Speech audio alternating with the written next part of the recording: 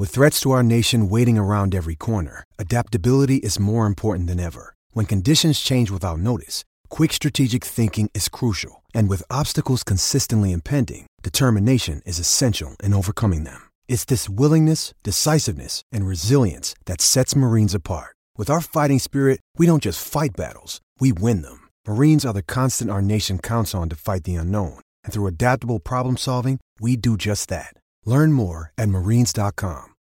This episode is brought to you by Shopify. Whether you're selling a little or a lot, Shopify helps you do your thing, however you cha-ching. From the launch your online shop stage, all the way to the we just hit 1 million orders stage. No matter what stage you're in, Shopify's there to help you grow. Sign up for a $1 per month trial period at shopify.com/special offer, all lowercase.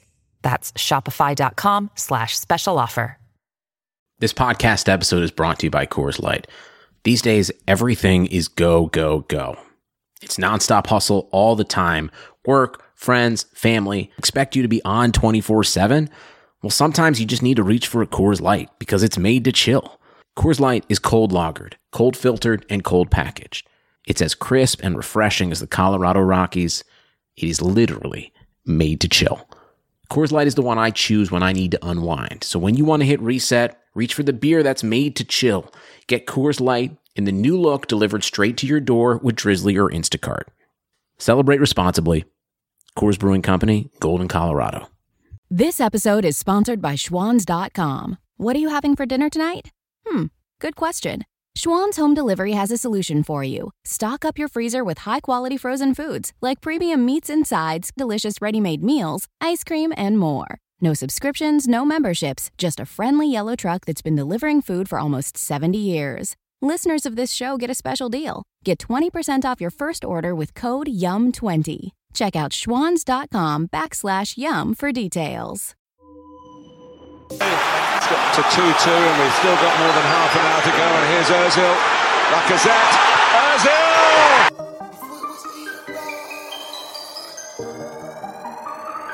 Yo! Could it went left, but it went right. Could it went wrong, but it went right. Said it was Ian, but it went right. Man, we get bars on sight. MVP in the night. Tell a negative deposit. We're heading for a classic FA Cup final. Nothing the Wenger could do about it. But I weren't seeing right. Man could have had that fight, but I moonwalked on sight. Man had to grab that mic. You're not gonna spit this time. Trying to work with a good energy. Man gonna work with a bad man vibe. None of these guys can't do it like that. It's Man Aaron can't push me and Ramsey. take my shine. That's foul. Man are That's the offside. response of Red card, Arsenal. Man crossed the line. Score for my team anytime I play. Boy, better know when man's Chelsea inside. Man can't say I get pushed simply from the floor, but you can ask Ian. lost He their knows I focus got. in the joy of I thought it was equalising. Ian right, but I weren't seeing right. Man could have had that fight, but I moonwalked on sight. Man had to grab that mic. Fabregas. It's Nasri. Can he go all the way here? Still Nasri. Looks like Xavi. Man jumped up from the floor like Merlin. Open the door and let hands darling. Trust me, the back man thing's not working. All I'm gonna do is keep on marking. Wonderful play from Arsenal. Arsene Wenger's philosophy put into practice, and not even Barcelona can come up with an answer. It's a goal worthy of them. Trust me. Hello, welcome to another Touchy Gooners podcast. Welcome back, guys. We've been away for a few weeks, but we're back and we're ready to talk about an Arsenal win. That's the reason we were off, because we didn't want to discuss these bad results. They were kind of messing with the Arteta agenda kind of thing. So I'm joined by Anton and Sean. How you doing, lads? All good, mate. What's going on, man? Yeah, we're all good. I'm suffering from the holiday blues, but I managed to watch the Newcastle game from my hotel suite. Yeah, from the suite, not the room, the suite. Yeah. Are we spelling sweet with a U or SWEE? No, definitely with a U. Like, Definitely. it was sweet. It was a lovely suite in Dubai. I watched it. Did you have a jacuzzi in your room? I can neither confirm nor deny that, but I mean, I don't think my I don't know. That is sweet, man. That's just a big room. Yeah, it had a living room. So it was like you know. But yeah, so an apartment. There's no jacuzzi. If you can't drink champagne and eat chicken wings whilst you watch the TV, then it's not a suite. Sorry, Anton. We can't all afford to go on 8 holidays a year, you know. Okay, money up, B. Well, I can't deny it. I can't deny it. It's very simple, isn't it? It's very simple. It's very simple. Anyway, let's talk about the game. I can't really comment too much on the game because I was watching on some grainy stream. So, from what I saw, it was definitely a game of two halves. Like the first half looked like Emery's Arsenal. We looked really poor. Didn't have much going for us. I remember you guys saying in the group chat saying we were doing all right. I was thinking we're doing all right. We're pathetic. We were really, really poor. We couldn't manufacture any opportunities, and Newcastle looked to be the better side. But the second half was a different story. So, Sean, give me your take on the first half and what changed in the second half to obviously give us the victory. Yeah, I don't know, man. I thought for the first half hour, especially, we were crap. The ball was getting moved like so slowly through the middle, like from side to side, and then like there was just it was like I found Oba and Pepe, they were just too far wide in the first half especially, so like it just wasn't dangerous. And because like Newcastle came in like a really deep block, like a 5-4-1, like we just weren't threatening. There was like no sort of threat through the middle. Everyone was kind of too far apart, and I think that kind of we just kept getting hit in transition through St. Maxim and Almiron. But obviously, thankfully, their own product isn't great. So but yeah, in the second half, 1 goal, 1 assist for St. Maxim this year, right? But that's what the streets are saying. But yeah, but now in the second half, there was much greater intensity to our game. I think Oba said after the match as well, him and Pepe played a lot closer. Why do you keep calling him Oba, fam? What is Oba? Where did you come from? All right, listen, Ant, we're gonna have a chat about your pronunciation of things. What madness did you come up with the other day? Listen. No, what did you say the other day? What was it?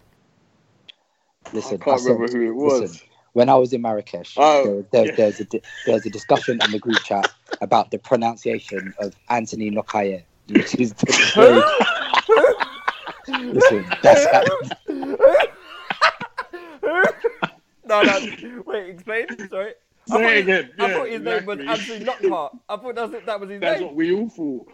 That's what the commentators call him. That's what everyone calls him. This fella said Anthony Lokaye. Listen, Sean, you know in Morocco they have them French breakfast, innit? Sean had a couple croissants and started pronouncing in things one in French. little cafe and eating some croissants and some pan au chocolats, acting up. Get out of here, mate. All right. Sorry.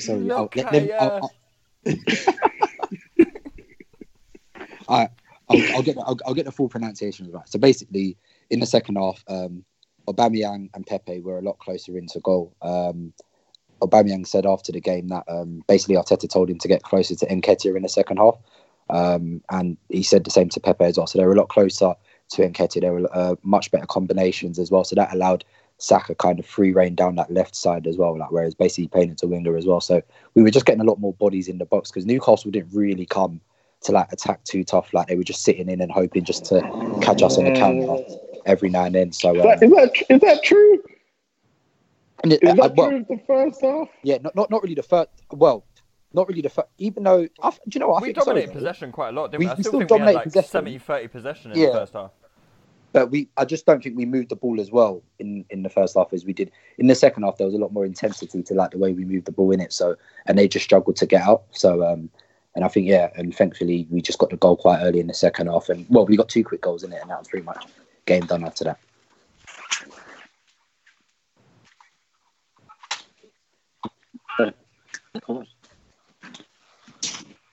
I loved it. I was over the moon by it. I think it's the right decision as well. I think Lacazette probably needed a spell out of the team. I think it was crazy to not play Aubameyang through the middle. Yeah, I think that was crazy. But I like that Nketiah got an opportunity. I mean, I don't think he did himself many favours. I don't think he had a great game. No, he was a bit starved of it in the first half, I thought. But he was, and this is the thing. I think the biggest problem we had in the first half was a lack of intensity. Obviously, what's happened now with Lacazette coming on and scoring, he'll probably get his place back in the team. from Nketiah, and I just hope it doesn't have a negative effect on the young boy, because I highly doubt Lacazette and Aubameyang will be at Arsenal next season. So you think that Nketiah didn't really do enough to keep his place in the side? You think he'll be out of it?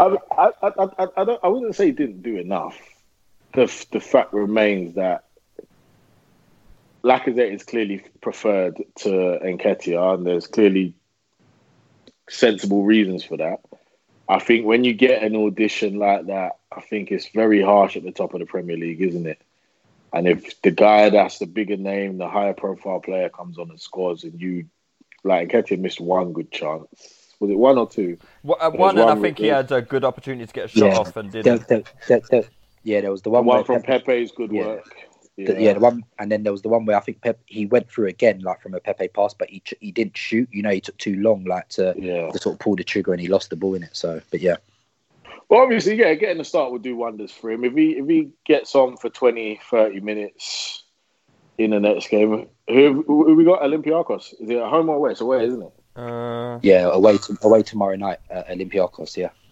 So it's unlikely he'll start that game, but if we can get some good minutes in that or in the next Premier League game, then good luck to him. I like to see players like him come through. I quite like him. Who does he remind you of? What kind of striker is he? He's not like he seems like a traditional number 9, like back in the day where he would have been pretty decent, but I don't think he's got that complete kind of game around him that's going to make him a top Premier League striker. He's a lot more technical than I first thought. Same. Obviously, I'm not saying that he's like Bergkamp or Henry levels of technique or Van Persie, but I thought he was really scruffy, like when I first saw him. Like, but he's not. He's relatively tidy. He's got a good eye for goal. He's got good movement. I don't know. I can't think of. Generally, I can make quite a quick comparison between players, but I can't really think of anyone that he reminds me of off the top of my head. I will think, but I can't think of anyone. It reminds me of Marlo Stansfield more than anyone. Who? Oh, yeah. The elite character in The Wire, boy. Yeah. He's a dead ringer for him. Yeah, he is. So what did you think changed in the second half then? Because obviously we were shit in the first half. But I guess I think we scored early in the second half, didn't we? Did that kind of like help things a little bit? Was it early? It was 9-10 minutes into the half. Yeah, but a bit. I think the biggest change was the intensity and application to our play. I think he probably, like he did at, was it Leeds? I think there's a chance he gave him a rollicking at half time. And they stepped up. But things like that worry me, because you can come out sloppy for the first half and, just go through the motions against the Newcastle at home and the Leeds at home, and you can get away with it and go in at half-time 0-0 and win with a decent second half.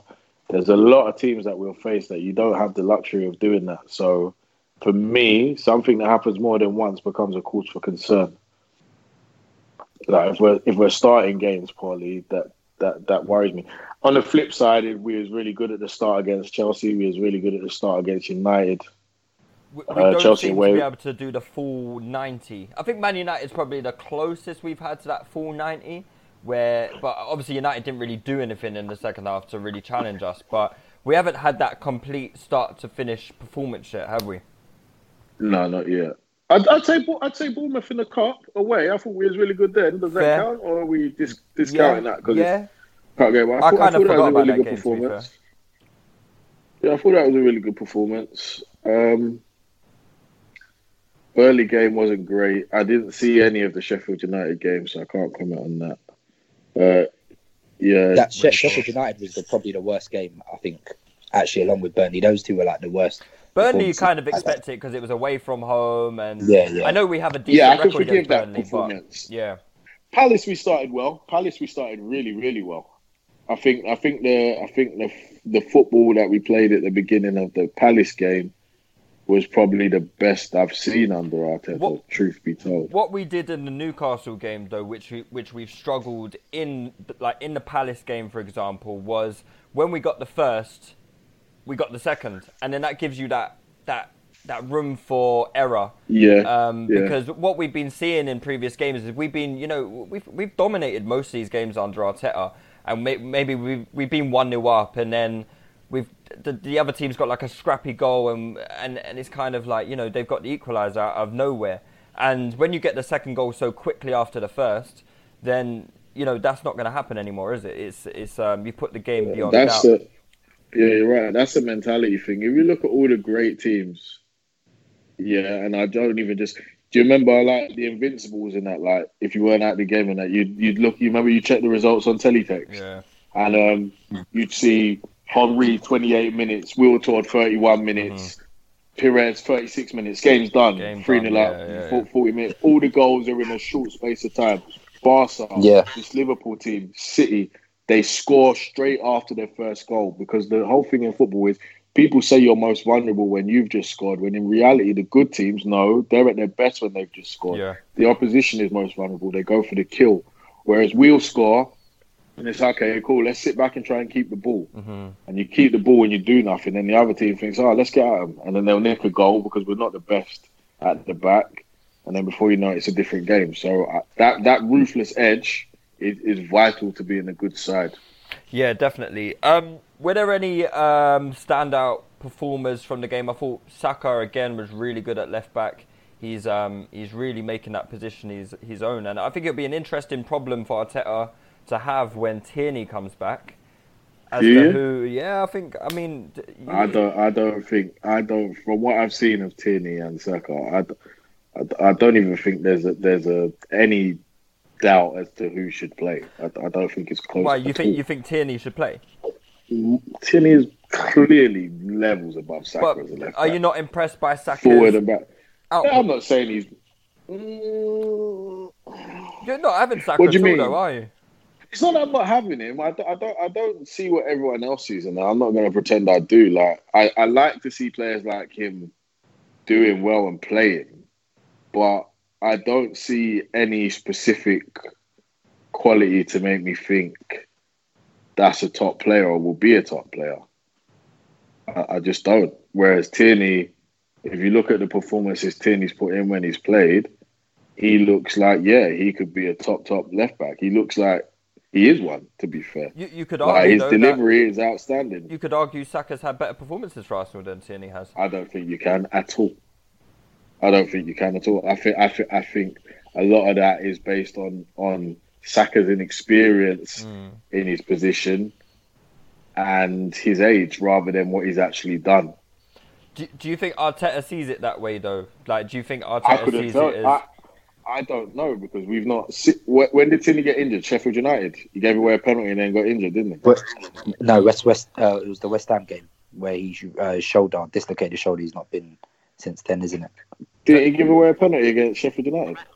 No, I think it was Southampton. I think that was like the game before. That was under Emery. Yeah, that was under Emery. But then he played like the game against West Ham where he started and then he had to come off because of his shoulder. So he's not played under Arteta? He hasn't played under Arteta. He's not played under Arteta, no. Who gave away the penalty? Yeah, he did. He did. Southampton. Yeah, Southampton. But that was under Emery. Oh, okay. But yeah, he had a really good game that game, didn't he? He did, except for and then he the got penalty. Injured. Yeah. And then he gave away a penalty, sorry. Yeah. So okay. So I don't think there's a competition between those two. I really don't. I fail to see how. And that's not knocking Saka, but I've been really impressed with Tierney, and I'm not crazy about Saka. Okay, Sean, do you disagree with that, or do you think it's closer than what saying? Well, no. I expect. I agree with Anton. I think when Tierney's back fully fit, I expect him to come straight back in. Also, one, because he's more experienced, but also two, it's very clear. Evidently, Arteta first said that he's brought in fullbacks because he sees Saka as an attacker. Saka himself sees himself as an attacker, even though I don't necessarily agree with that myself, because I think he's quite limited when he's further up the pitch. I prefer him when he's coming with the ball from deeper. I think it's a lot harder to stop him. So I don't really like... So he's quite adamant that he wants to play like on the wing in it, but I don't see like a top potential level winger in there, whereas I see a very decent fullback in there if he wants to apply himself to it, which unfortunately it doesn't seem like he wants to in it. but generally speaking, yeah, I've been impressed with him. Like he's got, I think, 3 goals and 8 assists this season. You can't sniff at that, innit? Do you know what I mean? So 18 years old, like his the work he did for the second goal that he laid on for Pepe was fantastic, innit? So no, he's been great. I've been really impressed with him. But yeah, I don't. Yes, I agree with Ant. I think Tierney will come back in, but I also don't see a top level winger in Saka. I really don't at all. So it's a shame that he doesn't want to apply himself to the left back position. Fair enough. So let's talk a little bit about Pepe. You brushed on him there.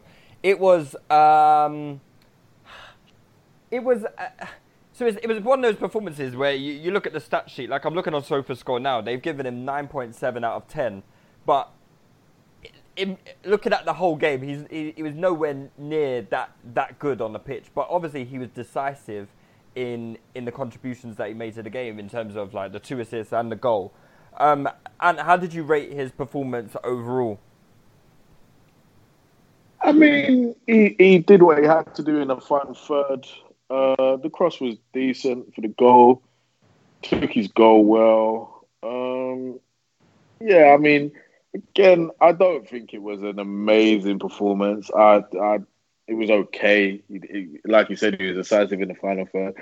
The football Twitter, Avilés Football, Virgin Twitter were very impressed with it, though. I was receiving all kinds of abuse from them on Sunday evening. I was being told to suck my mum and all sorts. No way. That's unlike them. People who I would fold and put in my boot if they ever even looked in my eye in the street. But here we are.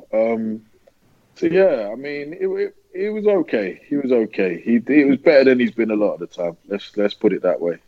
I mean, you can't. All you can do is get better, right? Yeah, Sean.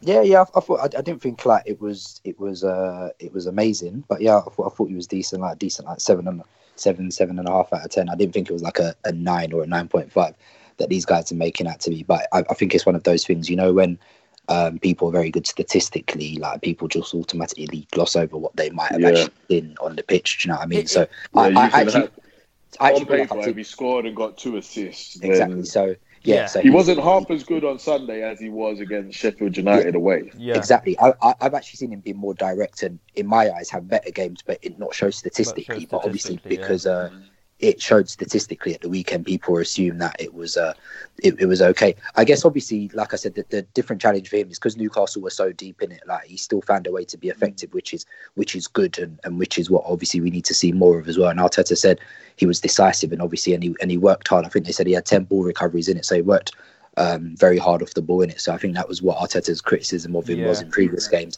that he wasn't working hard enough in it. So fair dues, but let's obviously see it. Hopefully, who did you think was better, him or Saint Maximin?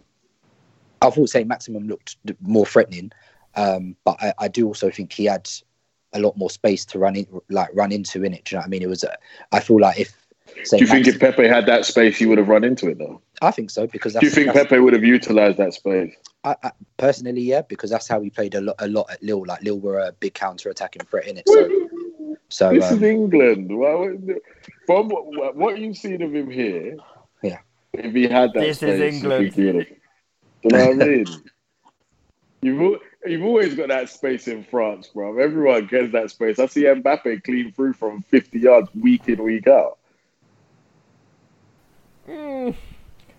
Where's Sean disappeared to?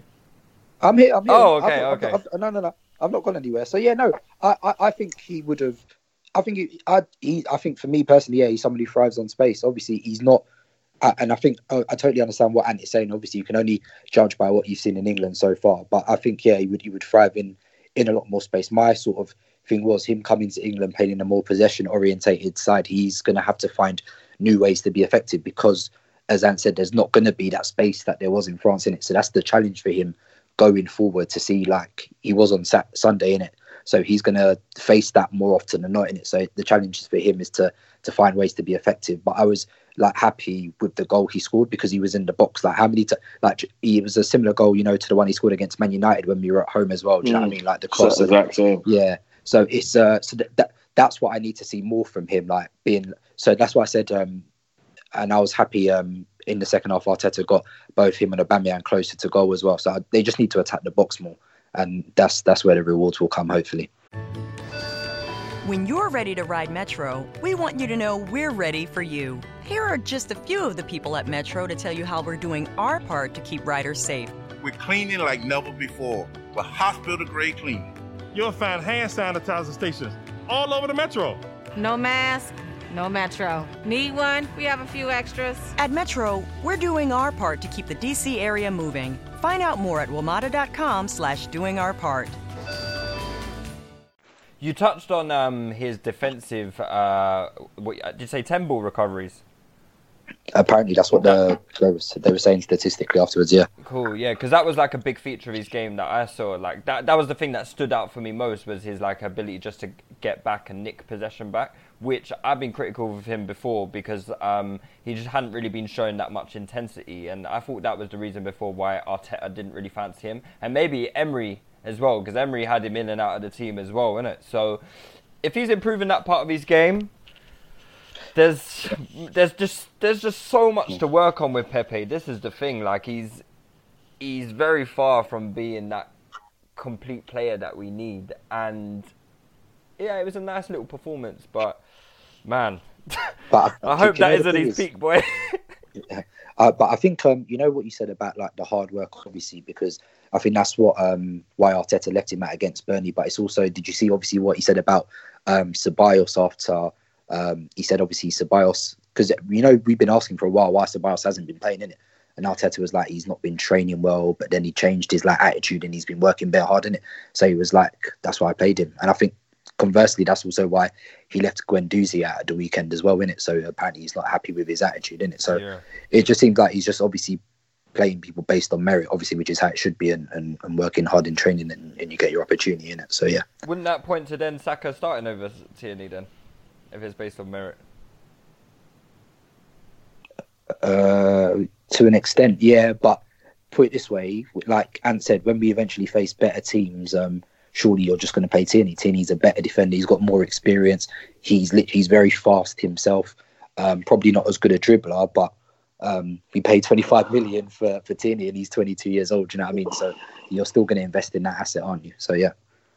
Yeah, I kind of think if you go with the merit approach, then sorry to go back over old ground, but like I just think if you're going with the merit approach, Saka's not done anything worthy of being dropped out of the side. So I think he would probably start. I reckon Tierney will come back, be on the bench for a few games, and maybe when Saka makes a mistake, he'll be out of the side.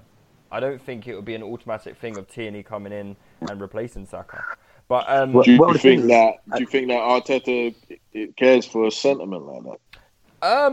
I think if you're looking at doing things by merit, if what Sean is saying is correct in terms of like Guendouzi being left out because of attitude problems, Ceballos has been training well, so he's. I don't think he really rates Guendouzi. Who Arteta? Yeah. Why'd you say that? I just given how Guendouzi's been used since Arteta's been here, I get the feeling that he's not too keen on him. He's trusted him in some of the big games, though, no? Has he trusted him, or has he had no other option? Hasn't he? What was the game that Guendouzi started over Torreira? The Burnley one the other week. Oh, was that not Chelsea? No. He started. Guendouzi started with Torreira against Chelsea because Xhaka was injured. Xhaka was injured. Yeah. If Xhaka was fit, I doubt Guendouzi would have played. Mm-hmm. And funnily enough, I don't want to obviously be bad, innit? Guendouzi has only played in two league games under Arteta, Chelsea and Burnley. He hasn't featured a single minute in any other game.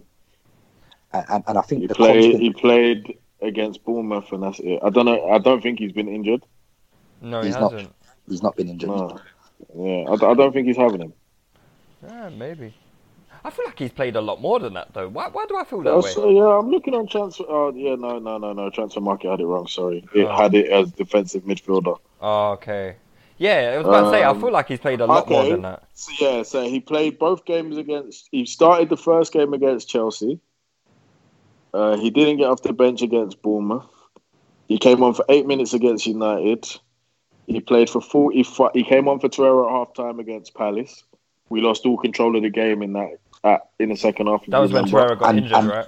And Torreira got injured. Yeah. Didn't play against Sheffield United. Came on for 35 against Chelsea.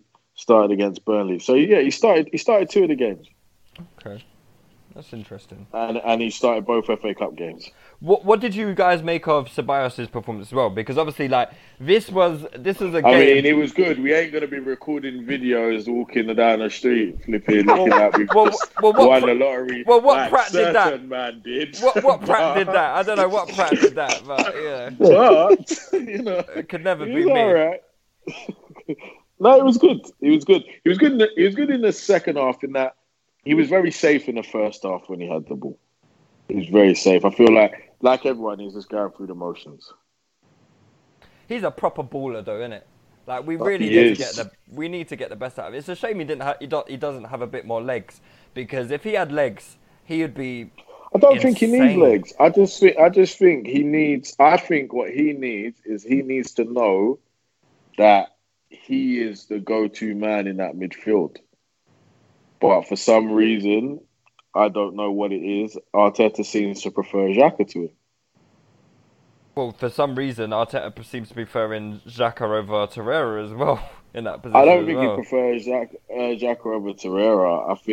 I think that I'm assuming, but I'm guessing that the full process in this game was that we're going to dominate possession. Newcastle aren't really going to offer much threat. So do we need a ball-winning midfielder in there, or can we get by with 2 players who are supposed to? Even though Xhaka's been good under Arteta, so let me not carry my agenda forward based on what he's done before. But I think that he just thought we don't need a ball winner in there in this game because we're going to dominate the ball, and I like when managers think like that. I think sometimes you can be too safe in games that you don't really need to be that safe in. And I also I also agree with what Ant says, because obviously, like, when Arteta first came in, everyone thought our attack would be the thing that benefits in it, but it's been defensively where we've actually been good, and it's to like attacking where we suffered in it. So he just and it made sense because Newcastle played 5 at the back, so you're kind of like, well, listen, these guys don't look like they're coming to try to set up to win in it, so you might as well just chuck another attacking player on there. And Ceballos is technically very safe and secure in it, and I like that he passes the ball like quickly and like with purpose in it. Obviously not so much in the first half, but in the second half especially, like I think I saw he had the most touches. I think he had like over 100 touches like in the game in it. So that kind of like says it all in it. Do you know what I mean? So, and it's to Ant's point that Torreira probably doesn't do that as much. Do you know what I mean? So Torreira's played every game under Arteta. He was on the bench against Burnley, but he'd been carrying a knock. Yeah, he came off against Palace because he was obviously injured, and Newcastle at home, we didn't need him. Sheffield United at home, that's the kind of game that obviously Sheffield United were doing really well this season, not to take anything away from them. But I don't think you need midfielders like that in those games. I kind of hate when teams do that. It's like when Emery was playing 2 defensive midfielders at home against Cardiff or whatever. Do you know what I mean? He was playing 3.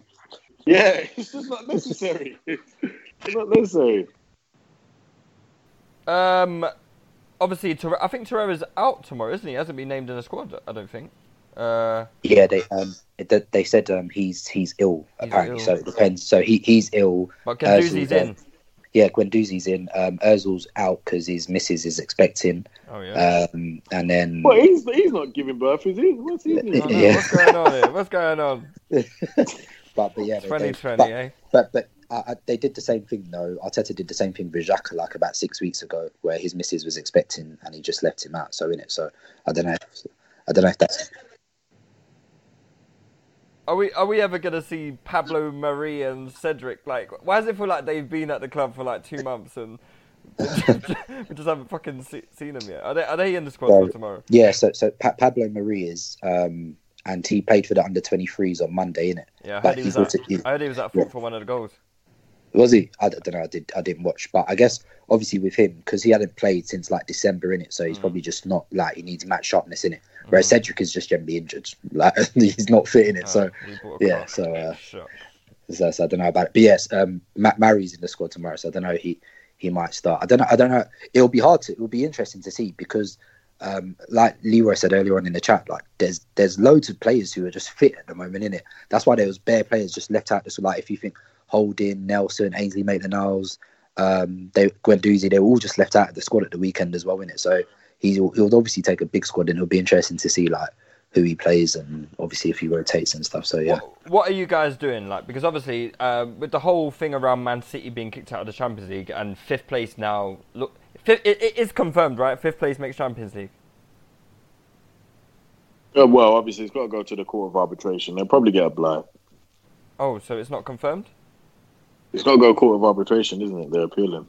Oh, well, all right. Then we've kind of put you put a pin in my balloon now, mate. All right, anyway. Okay, well, I was going to say, in light of this news that, the 5th place could get a Champions League spot, how does that impact how you would go strength-wise in terms of Europa League and the Premier League this season? Would you have changed your thoughts? Because I was thinking, let's just go hell for leather at the Europa League, We weren't going to make top 4, so let's take the Europa League really seriously.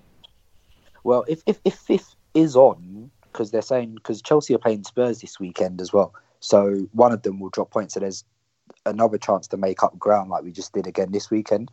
And I think Everton are above us as well, so if we beat Everton, so there's a good chance to make up ground if we did win this weekend and stuff. So it's a hard one to play, but me personally, I would still sort of prioritise. Is it a hard one to play? We've got a massive squad.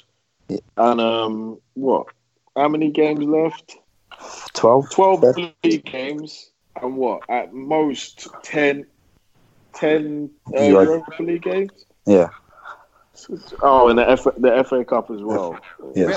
10 Europa League? No, aren't we in the... No, it's last 16. It's the round of 32. Oh, it's round of 32? What? It's round of 32? No, it must be last 16. I thought it was 16. Surely it's last 16. Check. Oh, if it's round of 32. This ain't the old UEFA Cup, where... Yeah, it's round of 32. Is it? These two, the 16, the quarters, Bloody hell. Yeah, final. Yeah, it's a 9 games. Long-ass competition, man. This competition is long, bro. It's silly. It's all silly. It's all silly.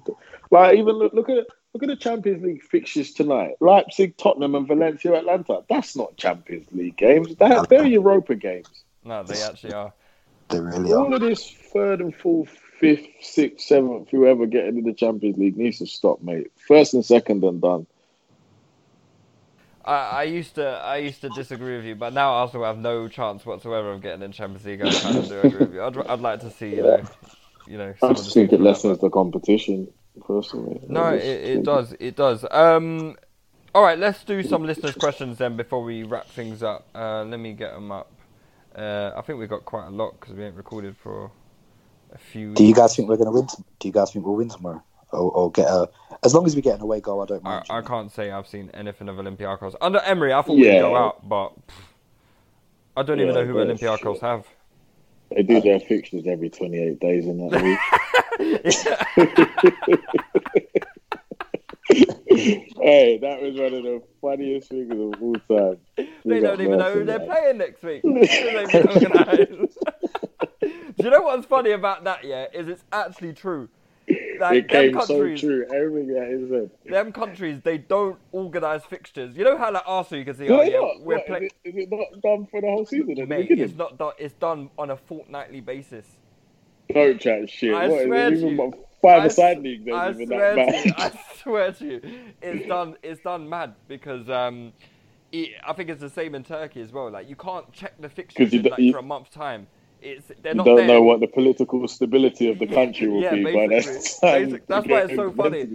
It's actually true. It's so true, man. All right, let me get some listeners' questions. Massive fucking killed me. Can't even buy a season ticket. You don't know if you'll be able to make games. You don't know when they'll be. That's bad. All right. Johan Yo says, do you think we might cash in on Rob Holding in the summer? I mean, I doubt it. He's British, and we ain't got many British players in the squad. We've got loads of young. Have we not? We've got Willock. No, but they have to be over a certain age to be registered, don't they, or something? Yeah, they have to be over 21 to be registered. So they can't. No, they don't have to be. You don't have to register them if they're under 21. But if you haven't got, but then that takes a space, though, doesn't it? But if you're only worrying about a space to fill that homegrown quota, then you might as well. I'd sell Holding. How much can you get for Holding? 20 mil? 15, 20 mil? You reckon you get maybe 20 10 mil? because of his injury. Centre-backs are going from the Championship to the Prem for 20 mil. Brighton bought Adam Webster from Bristol City for £20 million. It's true. It's true. Harry Maguire went for 90. Yeah, it's true. Bro, I didn't even realise Holding's getting he's already 25 now, you know. I was like, raw. Bro, he's not young. Because you lot have been talking about him like he's 16 the whole time. Boy, not me, boy. So normal, man. Not me, Arsenal fans on Rob Holding has always baffled me. It's weird. I don't know. He has literally been... He's literally told us everything about the mediocrity we've grown to accept and love at the club. Do you know why some people have always gassed him up? Because of that FA Cup final where he did all right against Diego Costa. But he didn't. Costa ran him ragged. Costa ran him ragged. Yeah. It's just Holding didn't bottle it. Yeah. He kept going. Yeah, basically. All right. Go on, Sean, sorry. No, I was going to say, you know that fake that Arsenal fans got gassed about last season, that fake 22-game unbeaten run. And I think it might have ended when he got that ACL injured, didn't it? People that's where people gassed him up to like high heavens. They were like, "Oh." Do you know what's funny? You know, it's just really funny. I'm on Rob Holding's Wikipedia, and do you know what the related article is? The next one, Gary Cahill. Thing is, Holding would do really well to be as good as Cahill. And that speaks volumes about what Holding actually is. Saliba already looks like double the player Holding is. He is. Yeah, comfy. But yeah, it's true. And if you could defend in France, where it's like 9 attackers versus you, then you're onto something. True. All right. Hola Manog asks if we sell Aubameyang, who can we replace him with? I quite like Jimenez, especially with the crossing ability of Saka, Tierney, and Pepe. Could also help the away form. So I'm that would be the sense in that. That would be an awful sign. No. I don't really like Jimenez personally, and also the money that we'd have to pay for him from Wolves. He's also 20. He'll be 29. Yeah. By the beginning of next season. He's not really a shooter like that as well, is he? No, he's not. And why would you? What? So you'd sell Aubameyang with 1 year left on his deal. We're not going to get great money for him. What? 50 mil if we're lucky. 60. And then what? Spend it straight back on Jimenez, a player that's a year younger and half as good. That would be ridiculous business. Agreed. Totally agreed. I don't even think he's good anyway. Like he's done really well at Wolves, but before that, his career's been trash, bro. So I don't even understand like where the hype's come from. It reminds me of like, you know, that season where like Michu for Swansea had a bad boy season and everyone was like, sign him.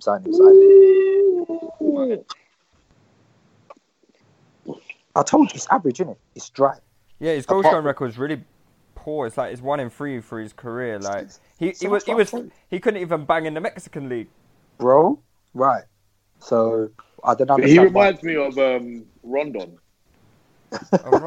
Do you know what it is? I think he's one of those players that do really well in the big games. He always causes the big teams. Yeah, he'll always cause problems because he's a big, untidy. Do you know what I mean? Good hold up. Yeah, he's one of them. He's suited to the level that he plays at. Yeah, but if he goes up a notch, not for me. Not for me at all. So who is for you then? Who would be a potential Oba replacement then?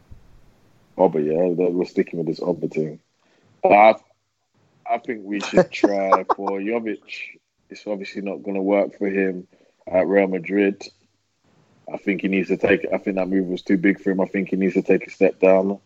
I think that's the level we're at, is that we take the players that can't quite cut it at the elites, let them rebuild their rep with us. Well, that's supposed to be the thing. Well, it worked with Sanchez, and then they move on to where they're supposed to be until we get there, if we ever get there. So Jovic, from what is blatantly out there, I would like us to go for Werner, but I think bigger people have already set their sights on him. So I don't think that's possible. Werner's the most like for like with Aubameyang that I can see. Like stylistically, they're quite similar. I think Werner's probably a bit more suited to be out on the left wing if he wanted to do that. I hate that wing business. I do, but I really despise it. I hate it as well. Aubameyang should be up front and nowhere else. But if he is going to persist with it, it would make sense having someone who is a bit, is better than Aubameyang at doing that role. You know, someone who's a better ball carrier, someone who's better at putting crosses in, and just better in build up in general. But he would be the most like for like. But Sean, any thoughts? I know we've done this question a few times, but any? I was going to say, like, people have asked this question bare. Like, I mean, generally speaking, the striker market isn't great in it. So you're either gambling on an unknown, or you're paying for someone you think is going to be great. So either way, it's going to cost you a lot of money. But yeah, I think with what Ant said, Jovic seems a safe bet. There's Moussa Dembele at Lyon. I'm not sure. People aren't really hung. I'm not crazy about him. Yeah. There's, but it's not great. Like, there's that Celtic striker who people keep mentioning, but I'm not. No, he's poor, man. Yeah. He's Sanogo, basically. Yeah, I don't know why people are mentioning him. It's not great. Yeah. So, what about Depay? Would you take Depay as a striker? Nah, man. Is he still scoring goals? He's had a big injury. Yeah, he had an ACL, so he's recovering at the moment, innit? So no, I'm not having him, man. I'm not having him. I think France is his level, man. No, not having him. Not having him. Manny_OA asks, who's currently the most valuable player in the squad? Aubameyang. What does he mean by valuable? As in terms of like actual market value, or just valuable to the team? I would say both. I would say value to the team and market value is Aubameyang. You just said that Aubameyang would be lucky to get 50. Is there no players in the team? Who else do we get more than 50 for? There's no one. Leno? Why? Because Kepa went for big money. People ain't making that mistake again. I reckon you could get 50 for Leno. I don't know if we'll get 50. We'll definitely make profit because we spent 25. Yeah, I think if so. I think 40. I think 40 would be good money for Leno. Yeah, 40. If we your boy's scoring again, Lou. Who? Luis Muriel. Oh, is he that fat Colombian?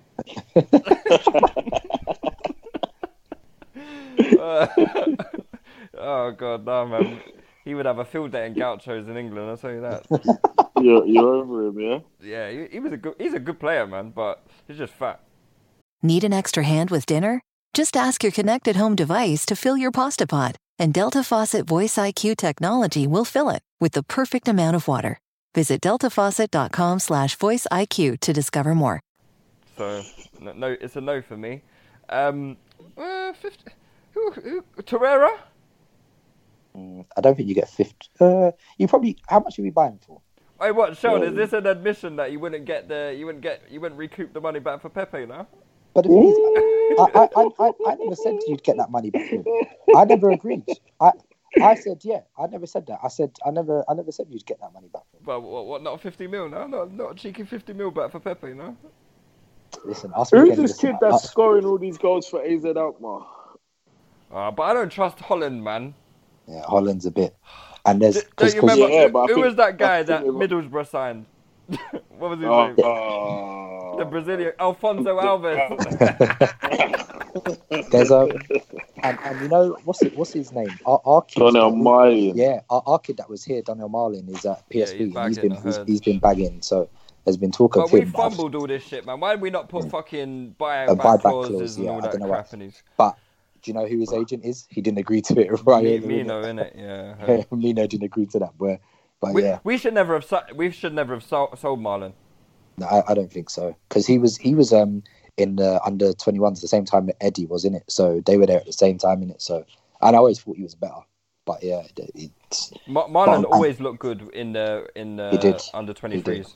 But basically, like, he wanted to ball straight away in it, and we were like, nah, there's people above you in it, so.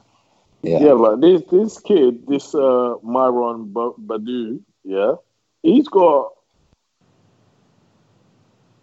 but Ghanaian Dutch. He's got 20 and 35. Really? Okay, that's not. Well, how old is he? 19. Yeah, but honestly, and he scored on his debut for Holland. Have you seen Dutch and he's football? Just 19 as well. And have you seen Dutch football? I know, but alright. So look, this is what happens with a kid like this. Yeah, he's at a pissy little club like AZ Alkmaar. Yeah, you wait for him to go to, I don't know, let's say he goes PSV or Ajax. Yeah, he scores again at the same rate for them. Then he goes to say a flipping, I don't know, a Sevilla or a Valencia or something, and he scores goals for them. Then you pay 5 times as much. It's true. Like, if you can get him for 20 million from AZ Alkmaar or less, so what? Probably less. Who cares? Yeah, who cares if that's how much you spend? Yeah, but he might be shit, man. That's my fear. He might be. I don't know. I've never seen him. I've never seen him. I've just seen that he scored goals. To be fair, at 19, it's no mean feat to score that amount of goals in any league, and it's not. Unless you're Haaland, but it's just ridiculous. Yeah, well, that kid there is mad. He's a freak, man. I just watched that video earlier of him scoring 9 goals in one game. for Norway's under 20s. God. It's not normal. Like, for his size, saying, like, he should not be that fast, bro. I don't understand how ridiculous, man. Yeah. First time I saw him, I knew. I was like, yeah, this kid. Like, I saw he scored some mad hat-trick or something. So I was like, yeah, this kid, he's serious, man. He's scoring against everyone as well. It's like, he ain't picking his second goal yesterday was stupid. Ridiculous. All right, cool. This is from Ranch Dingus. Says, should Arteta's questionable starting lineups be a cause for concern? Should the Guendouzi situation be the test to see if Arteta is a good manager? So questionable starting lineup. I guess the last couple of lineups have been a bit questionable, but I mean, I guess we kind of answered the Torreira Xhaka kind of thing. Why Xhaka was included in the team and Torreira wasn't. But who else was questionable? From the last game, I don't think anyone else really was. I guess you could say Nketiah and Laka, but Laka deserves to be dropped, doesn't he? So and also, I feel like after the training camp, 2 weeks, I thought something was going to change anyway. I don't know what was going to change, but I just always thought something was going to be different in it. So, but to be honest, we all said in the chat when we first saw the lineup, I was a tad skeptical still, but it worked. So we move on in it. Yeah. What about the second part of that question? Should Guendouzi's situation be the test? See if Arteta is a good manager. No, and I think it's stupid. I think it's stupid to assess if a manager is a good manager based on their relationship with one player. Not every personality type is going to get on. Not every player and manager is going to get on. And Guendouzi might just be a massive prat as well. I mean, he does come across as a bit of a wanker, but he's our wanker, isn't he? So we accept it. However, there's nothing to suggest that Arteta is as fun. I think one of the problems with Guendouzi, and I don't generally like these assessments, but I will make it, is that he comes across as a player who thinks he's a lot better than he actually is. I think he's got that reputation from young. In some ways, that aids his game in that confidence. The confidence, and that's what a lot of where his bravery comes from. Is that I'm not crazy about Guendouzi, as you know, but one thing I do really like about Guendouzi is he's really brave. He'll never shy away. He'll never stop wanting the ball, and he'll never stop trying to do things. And that I really respect that. And I think part of that is in the sense of he thinks that he's better than he is. Now, a manager with, say, Arteta's education, how Arteta played, and where Arteta's coached, I can't imagine those qualities are too endearing to him. In the sense that he's all about the team and the structure and doing as much as you can, but the bare minimum at the same time, if you know what I mean, in the sense of don't overdo things, where Guendouzi seems to be that type of player. So I can fully understand how if they don't get on, how it could happen. I can fully see how that could happen. Yeah. Guendouzi was much improved against, was it Bournemouth? that he had the really good game against? It was Bournemouth, wasn't it? Yeah, in the FA Cup. Yeah. Yeah. He was really, really good. Yeah. I mean, he's good. He's good. I mean, part of my rating, I think Arsenal fans massively overstated his actual qualities, and they confused some of his qualities with his desire to play rather than what he was actually doing with the ball. But I feel like Arsenal fans are guilty of that an awful lot. Yeah, that's fair. I've got a couple more questions before I wrap things up then. Count Dracula asks, how do you think Arteta will use Tierney? Do you think he'll be used as an inverted fullback? No, how he'll be used as in... will he be used as an inverted fullback similar to Bellerin or an attacking fullback like Saka? No, attacking. I think Tierney gives us enough of a balance that he would be comfortable doing both. I think if you've got Tierney, you can release Bellerin more and they can rotate it rather than saying how you have it with Saka, who's not as comfortable inside and who's not as good defending. So you have to try and keep him away from that. I think if you've got Tierney and Bellerin, then you can let them both do it in spells.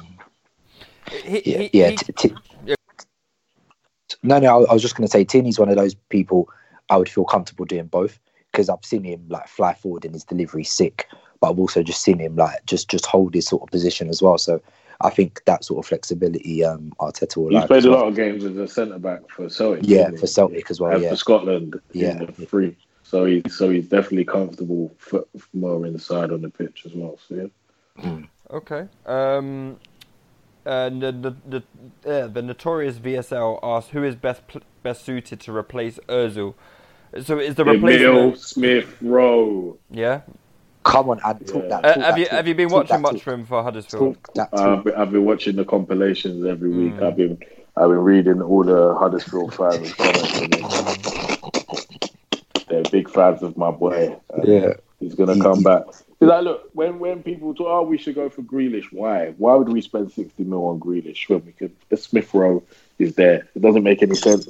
But you think Smith-Rowe is going to be as good as Grealish? I think it'll be much better than Grealish. Really? Much better. Yeah. Grealish is good, but there's a reason that Grealish had to get moved to the wing for Villa, and Villa have to find a way to keep him from causing them problems. There's a reason for that, and that's not me taking away from him as a player, but I think Smith-Rowe will be better than him. I really do. Let's look at when Grealish came onto the scene at Villa. Let's look at his first season at Villa in the Championship. You know what I mean? I like Grealish as a player, but again, I think people are going way overboard. Way overboard. And I would never be happy with spending 50, 60 million on him, especially when you've got players like Smith-Rowe there. You would go with a traditional 10 then? Because Smith-Rowe has been playing 10 for Huddersfield. So you would continue with this, this 10 player? Yeah, I personally wouldn't have loaned out Smith-Rowe. Agreed. I would have loaned out Willock. I would be playing Smith-Rowe now. Yeah, personally. No, I totally agree. Like I've always maintained that he's the most talented youngster at Arsenal, like by far. Like unfortunately, I've always felt he's been very unlucky, like with injuries and stuff in it. So this is like I'm quite happy. Although, like I said, I agree with Ant. I think he should have stayed. At the same time, I think he sort of needs minutes just to stay fit. Yeah, he's getting them and he's performing. Exactly. He's obviously going to improve. So. Yeah, it could work in our favour. It's just I think the areas we need to strengthen and the players. You've got to criticise me for this before in the sense of making like minor improvements. Like you got a player that's a 6.5 out of 10, and then you go and spend 40 million on a 7 out of 10. It doesn't really make any sense. You might as well, blood a 19-year-old that's at the minute a 5 out of 10, and before you know it, he's gone past both of them. So yeah. I wouldn't go anywhere near Grealish. And Smith-Rowe would be my next in line. I would phase out Ozil next season, and Smith-Rowe would start. Do you know what? He starts for me. I actually agree with you, but that's quite radical, you know. I've been thinking that, but I didn't want to say it in it. Everyone was like, everyone would be saying, "Show you." Yeah, you got to stick your neck on the line. I don't know if Smith Rowe is ready for that. How will he get ready if he doesn't play? But it's because when Jack started because playing, when he has ready. played, I think Jack's impact on his team from when he was 16 was very clear. Whenever Smith Rowe played, when the Smith Rowe's played in the Europa League games, he's been blinded. I don't think he has. Blinded. Wait. And a lot of the time he's played on the wing as well. I can't point to any great performance from Emil Smith Rowe, if I'm being honest. Last season in the Europa League, he scored 3 goals for us. No, that doesn't mean anything. That's not a performance. Pepe scored goals. It doesn't mean he's had a good performance. No. But what you need to also remember, like you're talking about Jack, when the balance to the team was good. Like we brought Smith Rowe in at a weird time in it. You know what I mean? It needs to be like a nice platform for him to perform in it. You know what I mean? So and he hasn't had that. So I feel like Arteta would be able to do a lot more with him. And he's also quite tactically flexible because he can play as a centre mid as well. And he's quite happy to play as an 8, not just a 10 as well. So I think like him. You can use him in a variety of roles. So, but I'm not all in on him. I like him. I'm not all in him because when I have watched him, he's flattered to deceive me a little bit, man. And I know he's a good player. But I remember this earlier on this season because we were saying this when Emil Smith Rowe was playing on the right wing. He's not a right winger.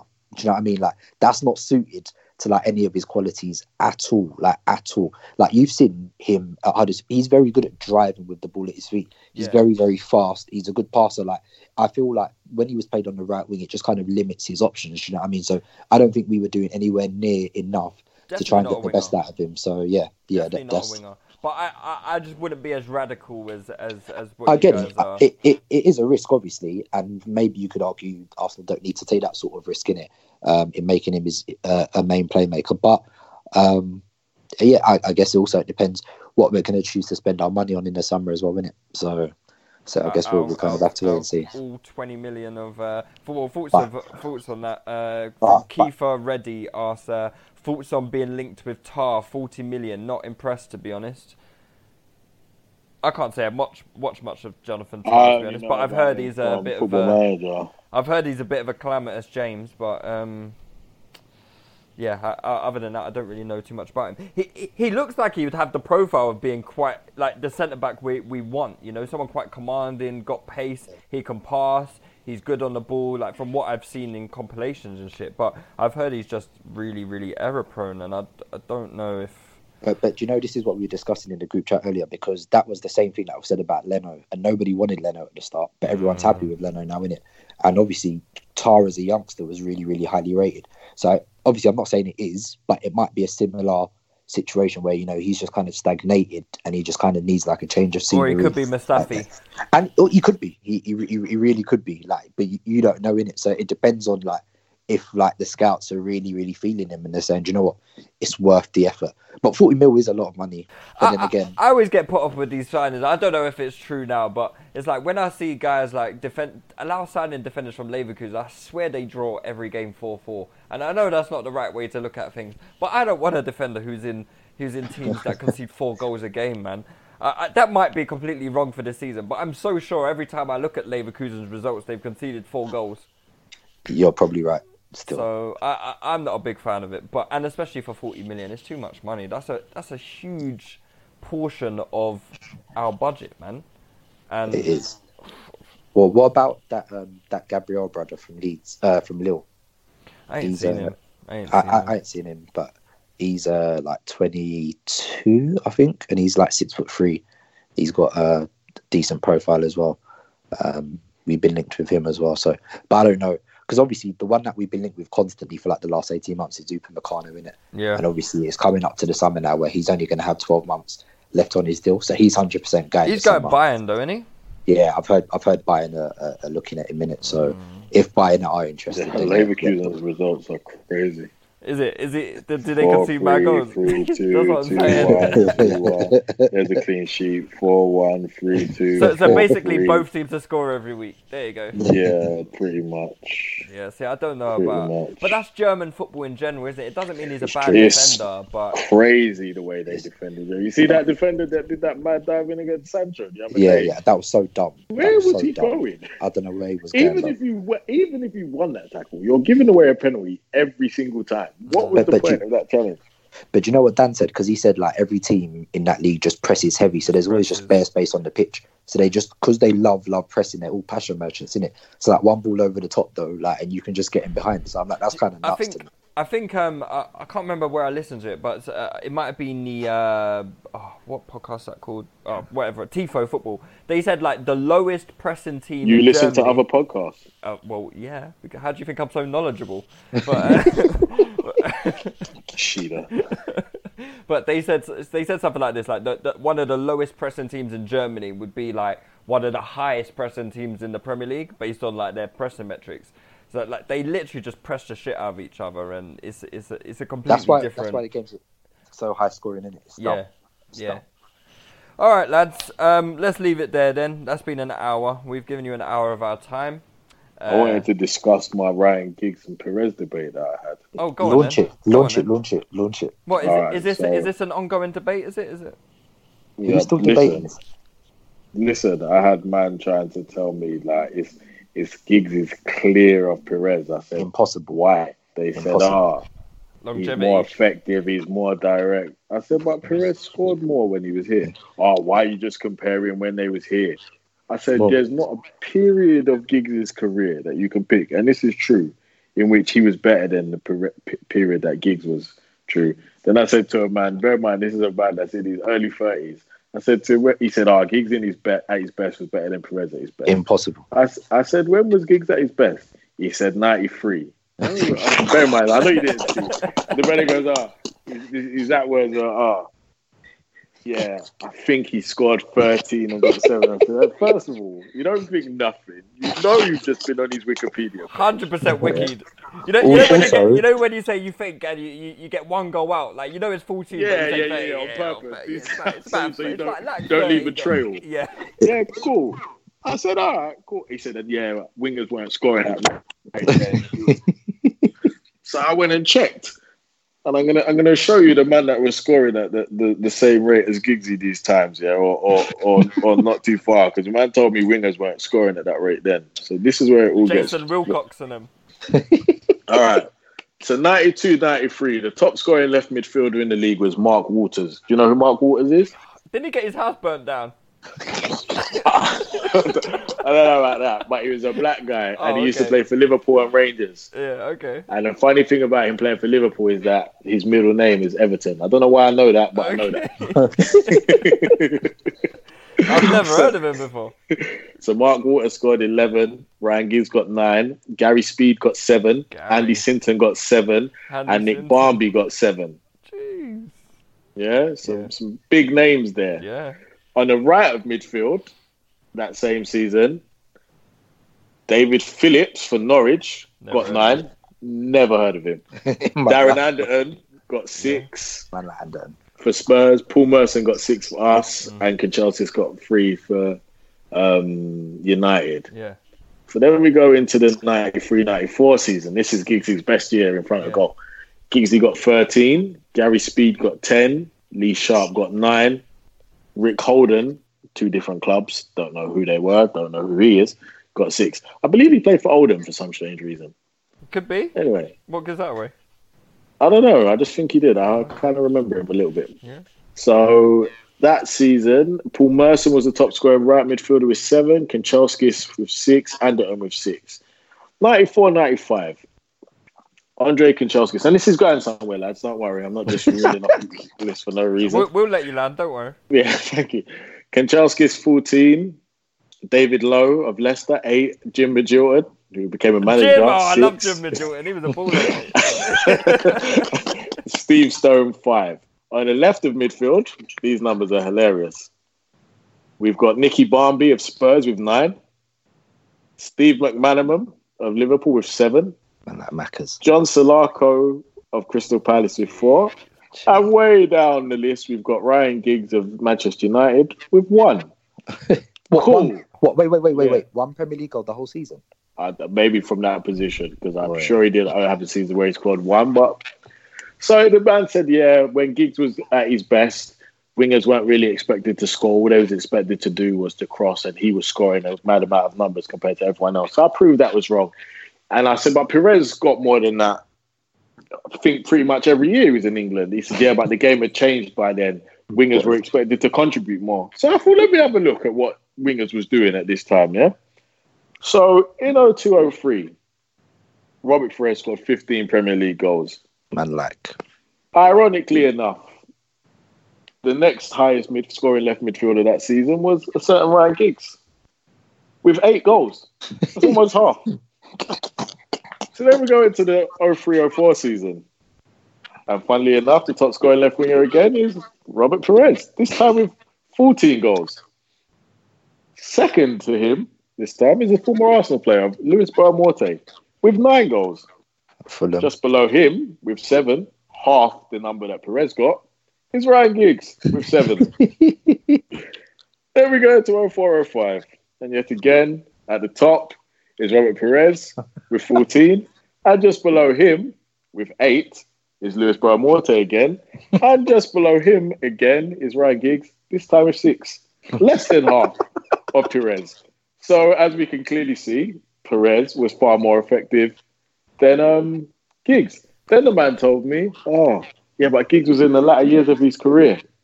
What do you mean? Giggs was playing till... Wait. I'm going to read out their date of births. Ryan Giggs' date of birth, 29th of November, 1973. Robert Perez's date of birth. 1 second. The 29th of October, 1973. So, Robert Perez is 30 days older than Ryan Giggs.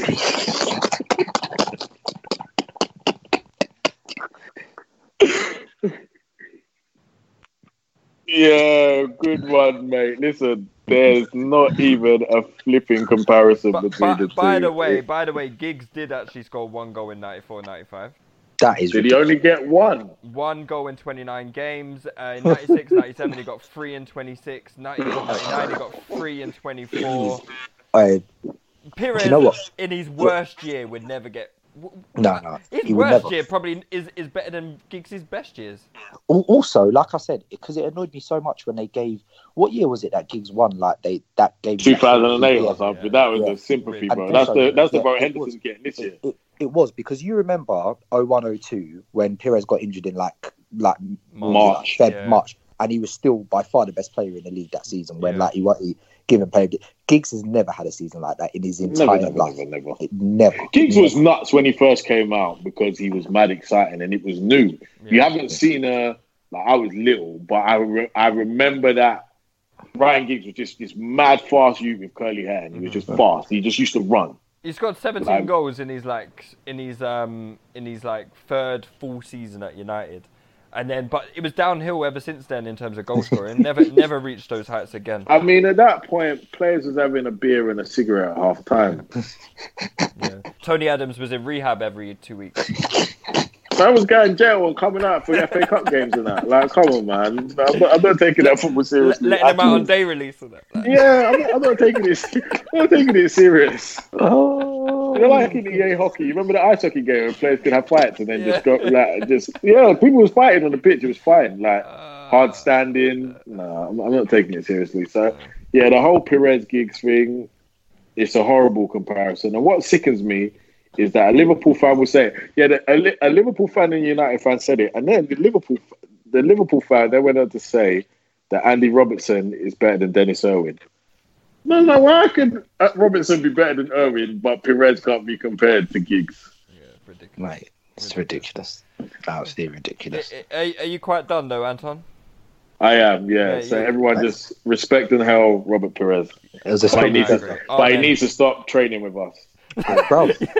Yeah, to be fair, he's probably still better than Pepe, so... Yeah, I agree. 100% agree, but you've been training with us for 10 years. Hey, cut the pod off, man. Let's go home, bro. Let's go to bed, bro. Alright, cool, lads.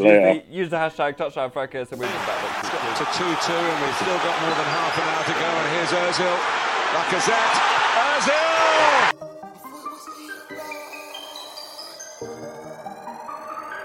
Yo! Could it went left, but it went right. Could it went wrong, but it went right. Said it was Ian, but it went right. Now we get bars on site. MVP in the night. Tell a negative to positive. We're heading for a classic in the paper final. Nothing the Braga could do about it. But I weren't seeing right. Man could have had that fight, but I'm in walk on side. Man had to grab that mic. You're not gonna spit this time. Trying to work with a good energy. Man gonna work with a bad man vibe. None of these guys can't do it like that. It's Aaron Ramsey. My shine. That's foul. That's the response of Arsenal. Man crossed the line. Score for my team anytime I play. Boy, better know when man's Chelsea man can't say I get simply floor, but you can ask Ian, lost their focus in the joy of equalising. Right, but I weren't seeing right. Man could have had that fight, but I'm in walk on side. Man had to grab that mic. Fabregas. It's Nasri. Can he go all the way here? Still Nasri. Looks like Xavi. Man jumped up from the floor like Merlin. Open the door and let man's garden. Trust me, the back man thing's not working. All I'm gonna do is keep on marking. Wonderful play from Arsenal. Arsene Wenger's philosophy put into practice, and not even Barcelona can come up with an answer to goal worthy of them. Trust me. This episode is sponsored by Schwans.com. What are you having for dinner tonight? Good question.